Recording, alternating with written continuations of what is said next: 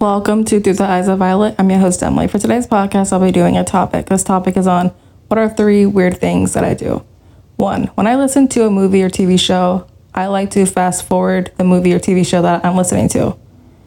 If I don't like a certain scene in a movie or TV show, I will fast forward it until I get to a certain scene that I do like. 2, I tend to stress about things that are out of my control.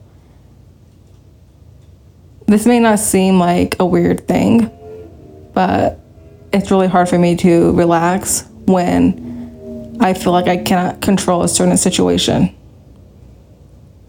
And I won't relax until that situation has been resolved. 3, I sometimes like to talk to myself. I know this is not really weird because I feel like a lot of people, or at least some people, do this. As long as I don't respond back to myself, then there's nothing wrong with it. Thank you for listening to my podcast today. Today's podcast is on a topic. What are 3 weird things that I do? If you found this podcast, this episode will be educational and helpful to you, please do share this podcast to your family and friends. Thank you guys for listening to my podcast today.